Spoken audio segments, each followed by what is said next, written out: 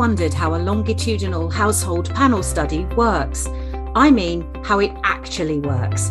From selecting the people to survey to turning their responses, wave after wave, into anonymised data for researchers to use.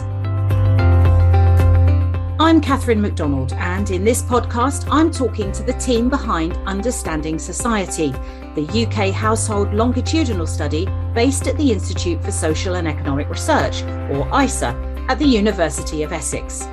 We begin with Professor Peter Lynn, Director of ISER, who explains how people get selected to be respondents for the survey.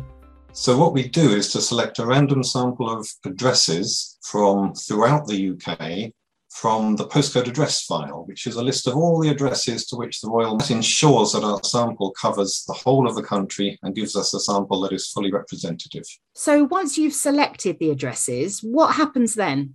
We then have to contact every address and find out who is resident there. And all of those residents of all ages become sample members.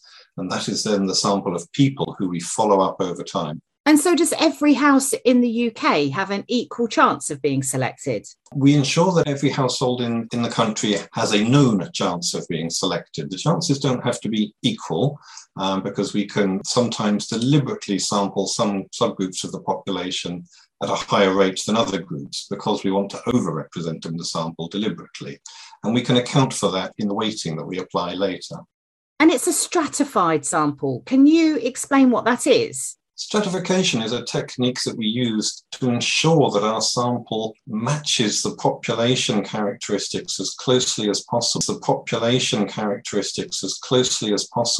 So when I say we select a random sample of addresses, what we actually do is we take all the addresses on the list and we sort them into some meaningful order based on things like the deprivation level of the local area.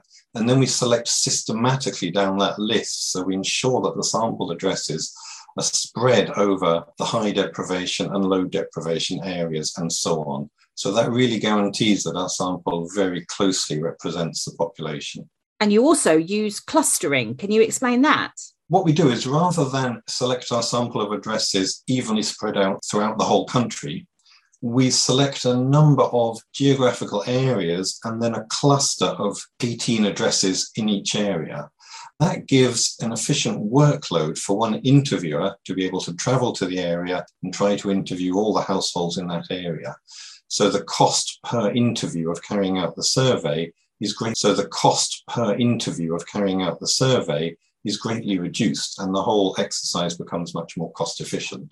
But is the sample still fully representative of the UK population then? The sample is still fully representative. What it does is it slightly reduces the statistical precision of estimates based on the sample. But this is offset by the fact that you can then afford a larger sample size for the same budget, which increases the precision. So overall, for the same budget, you end up with more precise estimates than you would with an unclustered sample if you're using face-to-face interviewing. And how many households make up Understanding Society? At the first wave of Understanding Society, we had around 40,000 households in the sample. Now, of course, the households that we still have now, 12 years or so later, are not really a subset of the ones we started off with, because household is a dynamic concept. People split and join and start a new household. That new household becomes part of our sample as well. In the last wave, I think we had around 30,000 households who took part in the study. And the sample is comprised of various subsamples, isn't it? Yes, there are a number of components to the sample. The backbone of it is a general population sample, so it's completely representative of the entire population of the UK. But then we have certain subgroups in the population who we have oversampled in order to ensure we have adequate representation of those particular groups. So, for example, we have an additional sample in Northern Ireland to ensure the sample's big enough to allow separate analysis of people in Northern Ireland. And we have two large boost samples of ethnic minorities and immigrants, one that was selected at the very beginning of the study and one that was selected and added in 5 years later. So all of those components go together to constitute the overall Understanding Society sample.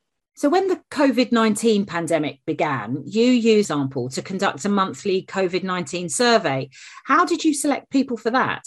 For our COVID surveys, we selected all the people who had responded to the most recent main wave of the survey and who had also provided us with an email address. Why do you think longitudinal studies like Understanding Society are so important? Longitudinal social studies are extremely important because they're really the only type of study that would allow researchers to identify the dynamics in people's lives, how things change over time, so that you can observe the processes by which various dimensions of people's lives are affected and how those dimensions affect each other. So changes in employment or in income might have impacts on health, say. And that's why these multidimensional longitudinal studies are really important.